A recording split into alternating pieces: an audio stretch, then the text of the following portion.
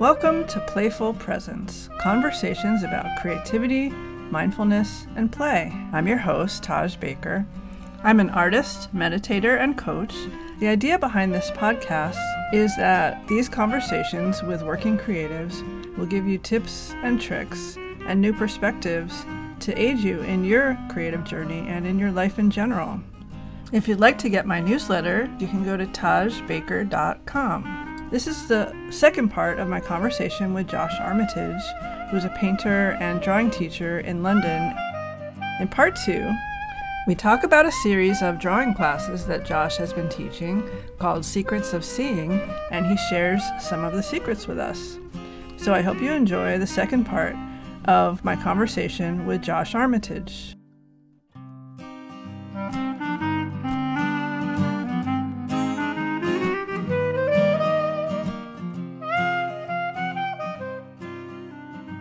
So you have a series that you're teaching through London Drawing Group called Secrets of Seeing, and I'm curious about how that idea came about. So the idea was to do a short, condensed kind of course based on the drawing course that I conducted at Kingston School of Art. I suppose I was doing that for about 6 or 7 years. And so to condense it and to make it accessible for a wider audience and to be shared in a relatively short amount of time. But the core idea of it is to boost people's confidence pretty quickly by sharing quite simple ideas that I'd gathered together through the art school drawing course. To share those really simple ideas to try and make people realize that they do have what it takes to be able to draw things if they want to, or to be creative, and that it's actually not something that involves talent, that it's something that anybody can do and gain enjoyment from, and that there's many different ways to do it as well. The reason why it's called Secrets of Seeing was because the main idea was that there was a lot that I'd been taught in the drawing classes that I'd never heard, even in any other art school, been taught. And it seemed a shame to confine that to an art school that you had to pay to go to, and it was for a relatively small amount of people. It seemed good to try and share that with as many people as possible. And also looking at other drawing courses online, some cover this stuff, but it's not commonly taught really. So I just wanted to share it as widely as possible. And it fit very closely with London Drawing Group's aim to be as accessible as possible and to be a sort of accessible international art school almost that both professionals and beginner learners could all gain something from. Yeah, it's been a wonderful resource for me for the last few years, being able to just go online and take part in a class that's based in the UK and have the recording, even if the time difference, makes it difficult to attend live. And the quality is just amazing of all the classes on there. Well, thank you. Yeah, I mean, it makes us very happy to hear that people are enjoying it. And we're always blown away by how many people join us from different places. I can't thank obviously Francis Stanfield, who started it with Lucy and Louisa. I can't thank them enough for having us also involved in it. All the work that they put in, specifically through the lockdown as well, to be able to deliver it online. It's a really fun thing to be a part of. And we hope it keeps growing as well. We keep trying to make it better each time. And yeah, it's fun. Would you be comfortable sharing a couple of the secrets with us? Yeah, let me have a look if I've got some written down. So let's see. Just bear with me one moment. Sure.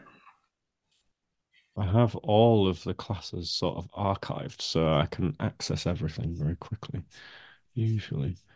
It's funny because I should be able to just reel these off out of my head, but they're always specifically tailored for each sort of individual class. So, from one of the classes I've found, this is about drawing spaces and places where you might be standing, like so rooms and things like that.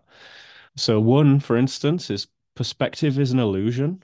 So, I alluded to this earlier, but how artists see is actually in flat shapes, all interlink, like a jigsaw puzzle. Simple ideas like that are not just talked about Even in art school, it's not really talked about very much. So simple things like where you stand makes a difference. So often you might start drawing something from observation, and the picture that comes out is not very satisfying. And it's got nothing to do with you or your ability to draw or your ability to see. It's just because you haven't tried to stand in a different place or change your perspective. Mm. Simple things like this that are quite obvious. But yeah, it makes a huge difference when someone's finally shown that. Also, we have two eyes, and that isn't always helpful. We have binocular vision, so we're seeing from two different directions at the same time. Hmm. Because we're looking in two different directions at the same time, there's a discrepancy between what is in front of you and what might come out on the paper that you're drawing on. You can see that if you close one eye and then close the other one and close the other one intermittently. So look through your right eye and then your left eye and then your right eye, you'll see that the image in front of you sort of shifts slightly. Strange things like that can really affect the way that you're seeing what's in front of you. It makes it difficult to measure things and see things as isolated objects, and it has all sorts of effects on how we see. So small ideas like that are built into every class that I do. And some of them are quite well known, and some of them are things that I've come across by doing the classes with multiple students over a number of years. And you discover these little kind of tricks to make things easier. So they're not very complicated, and that's why I like them. I'm just thinking that having two eyes is how we see depth. Yeah. And I'm thinking that a beginning drawing exercise, I don't know if you've ever tried this with people, is to have them close one eye because it flattens the world out. It makes it a little bit easier to see the interlocking shapes. Yeah, exactly. So we're always doing things like this, Hmm. getting people to close one eye, trying to get them to also understand both the depth of their vision and also the width of it. So if you stick both arms out to your left and right and then wiggle your fingers and you move your hands sort of forwards until you can see your fingers wiggling in your peripheral vision. People don't realize that that's how their vision is actually quite wide. They've got a huge cone of sight. It's a little bit blurry on the left and the right, but it's, a lot. And one thing that we often do when we start to draw from observation is focus. Because we have the ability to both focus and see things in a wide field of vision, we get a confusion between those things. So if, for instance, in a life drawing class, the focus is often a figure, a person, people will make the person bigger than it is relative to the rest of the page that they have to draw on because they're focusing on that object. So when we focus, we actually enlarge things. And when we soften our gaze and we don't look at anything in particular, you start to be able to see more that's in your field of vision. So, yeah, you can overcome all of these things simply by practicing, drawing quickly and drawing a lot. But it does help.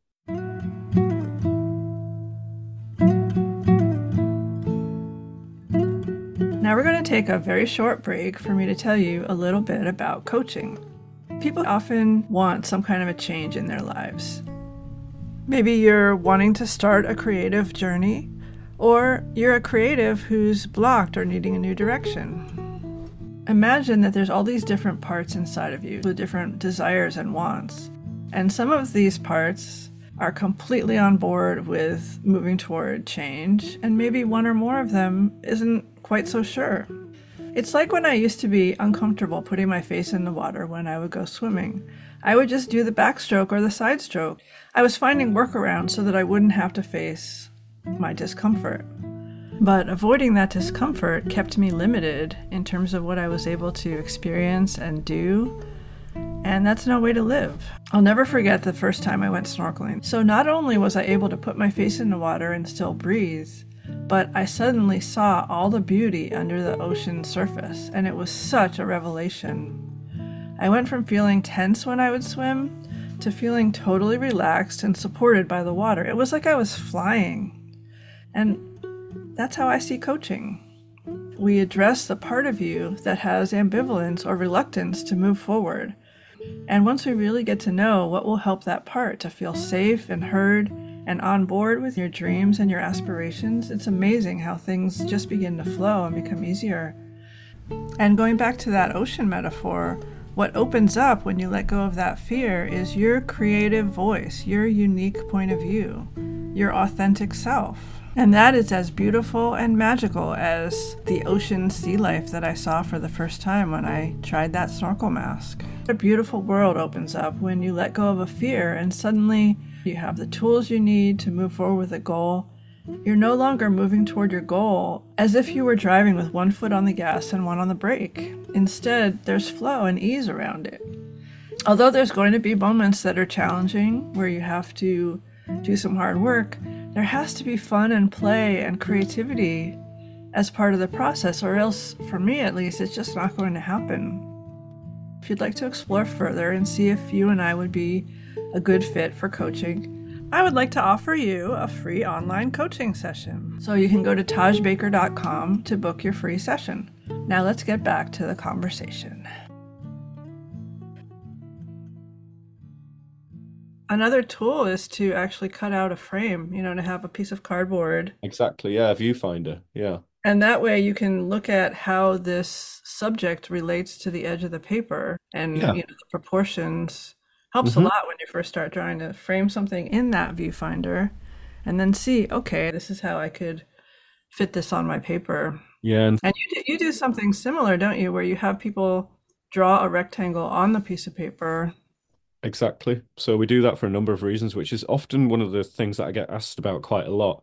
That came directly from my teacher, Martin Morris. And the reason we do that is because it has many functions, actually. It's actually a very clever device, which seems simplistic, and sometimes people find it a little bit distracting, or maybe they can't get into why we're doing it.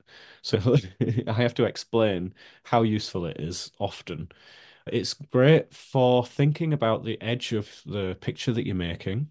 So when you're drawing, you're not just trying to draw a single object in the middle of the page in isolation, floating. That's not satisfying. Often, what people want to be able to do is draw everything that's in front of them. But if you don't think about the edge of the page, then it's almost like a no man's land. It's kind of like the edge of the page doesn't even really exist. So putting a box on your page, a square or a rectangle, solidifies it in your mind that that is the edge of your picture. Anything in your picture isn't going to go beyond that line. So everything that you'd want to draw has to fit inside the box. So it starts to make you think about scale. It makes you think about where you want to put something as well, whether you want it to be in the middle or off to the right or the left. You can then play with balance and different ideas about composition. Something about the act of drawing that rectangle on the page, for me, makes me start to frame what I'm looking at, my Hmm. subject, in the same way, like in my mind's eye. It's a really Yeah. interesting little trick. Yeah, it's very clever. For such a simple thing, it really changes the way people draw. And it also helps, funnily enough, with the artist flipping into the mode of thinking that everything is flat. So how depth is actually an illusion, like how much floor is between me and the thing that I'm drawing. Also, it makes you think about drawing other things in the room, like the edge of the floor, or maybe a door or a window, or whatever else is in front of you, because you want to fill up that space with information. Wonderful. Yeah, I think it's also really helpful to draw from photographs to start to get an idea of how things interlock. And then, like we were talking about, the bicameral vision giving us this distorted view of when we're looking at something in reality, one eye, but also making sure that you're holding yourself still so that you're having the same perspective whenever you're looking at your subject. Yeah, exactly. Yeah, yeah. So if you want it to come out looking how you're looking at it, then that is very important. I always it's funny, like you can always throw on top of that that also there are no rules again, so you can also move around. And then the flip side is it's really fun to go to a cafe or somewhere where there's Mhm. a lot of people, bring a Yeah. sketch pad and a pencil, and you have no control over how long your subject is going to be in that position. So you have to Yep. just grab what you can, and it's very freeing. Yeah, it's the perfect life drawing situation, actually. Just drawing people as they're moving past you, a bus station or a train station or a cafe or somewhere like that. And when someone moves, not letting that worry you, just carrying on and putting something else in there. Maybe someone else comes in and sits in their place and you draw them as well. So it goes back to that idea of you drawing an object over the top of another one. The most amazing thing about drawing is that it's very forgiving. You'll still be able to read it as probably objects in some sort of space, whether it's simple or complicated, whether there's lots of marks or not very many marks. The brain is an amazing tool at reading that information. And even if it doesn't look exactly like the thing that you were looking at, people will see it as people in a space or a cafe or people moving around a cafe or talking, or it's really special the way that we can kind of fix it all together in our heads. Yeah, I think it's also really helpful to break things down into geometric shapes, to, let's say, do a whole drawing that just is circles or triangles or squares, rectangles, because you start to see that the world is built of those shapes. Yeah. I think a nice thing to do, I find, is that if you want to draw an object, don't draw it first. Draw something that is behind it or to the left of it, and don't allow yourself to draw the object that you want to draw until you've reached the edge of it. So there might be, again, if I'm naming objects, a table, and then you have to draw all the way to the edge of the table, and then maybe there's a chair, so you draw the chair, and then the clothing of the person that you wanted to draw crosses over the chair, and that's where you can start to draw the person. You start in a strange, unusual place, maybe like halfway down their arm or their trousers, and then it all joins together to create a kind of continuous line thing, which will look like a figure in a space next to a table and a chair.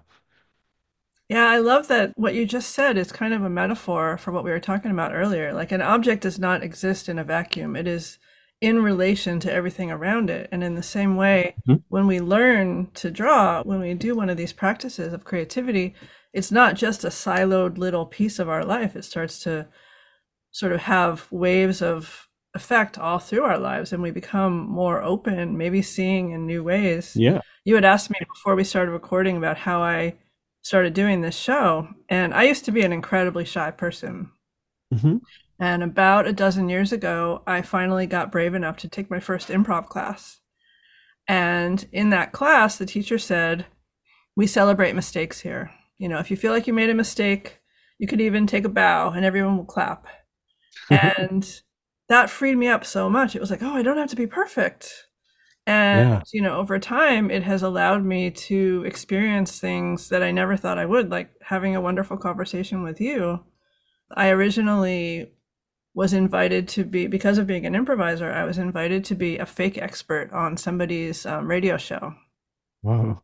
And they had this bit that they did each week. They would play music based on a theme, a couple hours of music, and then every so often during the show, they would interview these so-called experts about some silly idea. So the host would give me a character name and a topic. He would interview me about it, and I just got to make up why I was passionate about pockets or trampolines or whatever the topic of the week was. Yeah. That was a really fun time for me to use my creativity, and it made me realize, wow, I could have a show. Yeah. And for me as a coach, I'm a creativity and mindfulness coach. I see how people, when they start to experience creativity as a practice or deepen the practice that they already have, it really starts to have ripples in their whole life. It's like authoring your life as opposed to just sort of being a passenger. Yeah, totally. Yeah. It makes you realize that you have some ability to change things around you, even if it's just in small ways all the time. Yeah. Yeah. I think it gives you that kind of also that freedom. And again, it comes back to confidence. It's funny that you mentioned that you were quite shy because it's something I don't think about talking about very often, but I was really shy too before Hmm. I started to teach, really. But it also coincided with learning to draw and feeling like I could finally do something. It didn't matter if I was good or bad at it. It was more about whether it was like I found it interesting and that it gave me some kind of confidence that I'd not had before. And then sharing that with people through the teaching was the way I got confident at talking. Yeah, it's beautiful that it can do that to you. Yeah, and being an artist and teaching art are two very, very different skills. It's beautiful that you have both of those. Yeah. Being able to help other people to gain confidence in their creativity. Yeah, I think it's an important thing actually. And there's that old-fashioned sort of idea that only people that teach are people that couldn't do the actual thing that they were trying to teach. If you're an artist, it means you're a failed artist if you're teaching, but it's not at all the case. And I think actually artists are kind of made to be teachers almost. They're the people that put aside or have the time to look at the world around them so they can then share that with everybody else who don't, maybe they don't have the time or Yeah. as much time.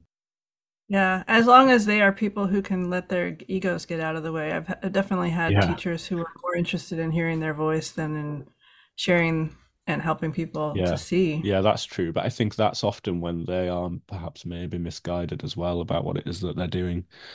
Yeah. Yeah. That's why, again, it's called Secrets of Seeing. I don't think it should be secrets, really. And I think drawing has kind of, it was unfashionable for a long time. And especially, I'm not sure what it's like in the US or other parts of the world, but in the UK, in art schools, teaching drawing became something that was not seen as any form of priority and was almost completely eradicated from the art school kind of curriculum.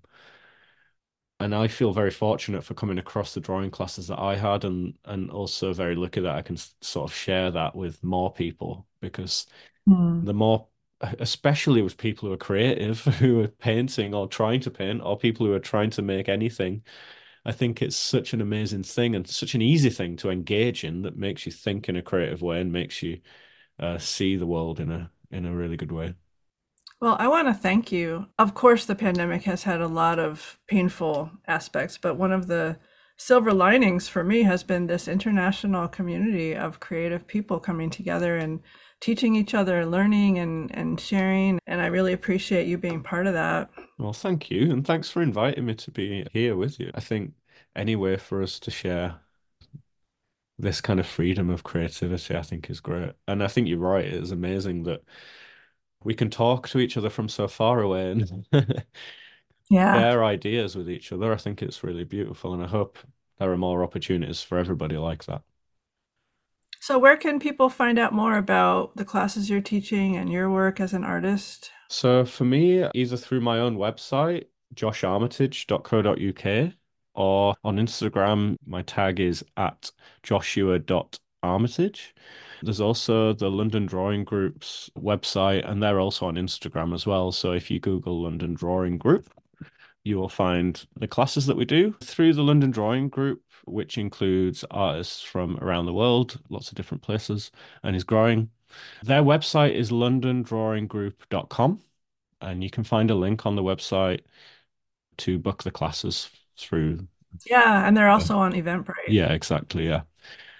Yeah. And I will include links to all that in the program Oh, great. notes. Thank you. Yeah, yeah. Yeah, we've got lots of great classes coming up.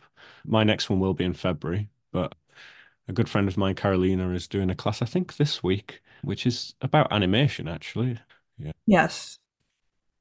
Would you like to leave the listeners with a little exercise to do? Yeah. I think a great thing to try to do, which is often quite surprising, is to try to draw yourself. I think I don't know if this was included in the Egyptian mask episode of Secrets of Seeing that we did. Yes, it was. Yeah, but maybe if you have a camera phone, photograph yourself in profile because you don't recognize yourself from the side often. And the way I got used to drawing myself and where it finally clicked and became a drawing that kind of looked like me or resembled me was by doing that. I would set up two mirrors at two different angles so I could see the side of my face in one mirror because it was pointing at the other mirror. But you can just do it with a photograph of yourself and just try and copy the photograph of your profile. It's often much easier than drawing a face directly face on. That's a tricky one though. Hands are always something people find difficult. But if you hold your hand in a very strange position, so like maybe you put a thumb through the middle of two fingers, or you kind of like scrunch it up in a strange way, and try and draw all the shapes in between your fingers and around your fingers first. It's kind of about negative space, really. Yeah, it'll start to kind of connect together. Doing it as one continuous line is a really good thing as well. Continuous line drawings are always fun, I think, for people who are just starting out. You could try that also on your own face. So don't take the pencil off the paper. Just keep drawing in one line, wiggle it around all the way around the paper until you've got a picture that resembles a face. And remember that whatever comes out, it's a drawing. It's not a photograph. It doesn't have to look like the thing that you're drawing. It just has to look interesting to you. I also love doing the fly in the bottle kind of drawing where you imagine that your pencil or charcoal is just hitting the sides of the object. Yeah. So it's just creating the volume and not actually the lines. It really frees you up to look at something in a new way and just Yeah. play. I find that anytime I get stuck with any of this, if I feel like I'm judging too much or I don't know what to do next, just playing, just finding a way to make it fun is a wonderful direction often to go in. Yeah, I think the first thing I often tell my students to do is just to scribble for a few seconds. Don't draw Mhm. anything. Just make marks on a piece of paper and try and make as many different kinds of marks that you can make with the tool that you're holding, like whether it's a ballpoint pen or a pencil or whatever. Try and make thin ones and then fast ones and slow ones and really light ones and then push on really hard or like maybe make dots or flick the pen or pencil around or like kind of just see how much stuff you can make with that. And it loosens up your hand and it loosens up your arm and it allows you to hold the pencil in an unusual way that's not maybe automatic. And you're going to make even just doing that something quite interesting to look at. And if you can then go on to draw something from observation, you're going to have that energy still in your hand and in your arm and in the way that you were making marks that you can then apply to drawing an object like a chair or a frog or a tree or a person. Wonderful. Thank you so much, Josh, for your time and your insights. Thank you.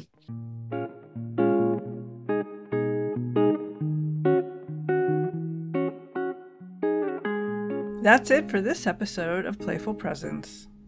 Next time you're going to draw, try making a rectangle on your piece of paper to denote your drawing space before you start. And notice what that does to your drawing, whether it helps you to be aware of your composition, where you're placing things on the page. Whether or not you are someone who draws, how could you use this framing as a metaphor in your life? How can you look at things a little bit differently? Maybe it's a challenge that you've had in your life for a while.